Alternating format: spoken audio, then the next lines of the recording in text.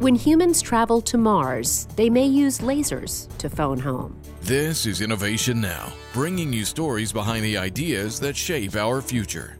Today, sending a map of Mars to Earth might take 9 years with current radio systems, but as little as 9 weeks with laser communications.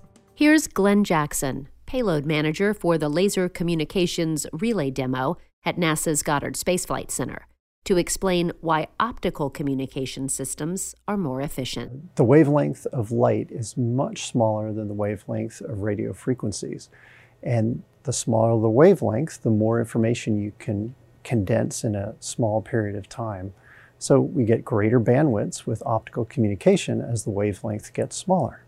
This technology would allow us to move large amounts of data and high-definition video in shorter amounts of time. We could communicate with rovers or astronauts on Mars, actually seeing and hearing more of their adventures on the red planet.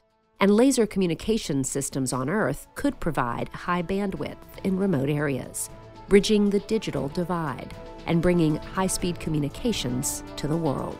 For Innovation Now, I'm Jennifer Pulley. Innovation Now is produced by the National Institute of Aerospace through collaboration with NASA and is distributed by WHRV.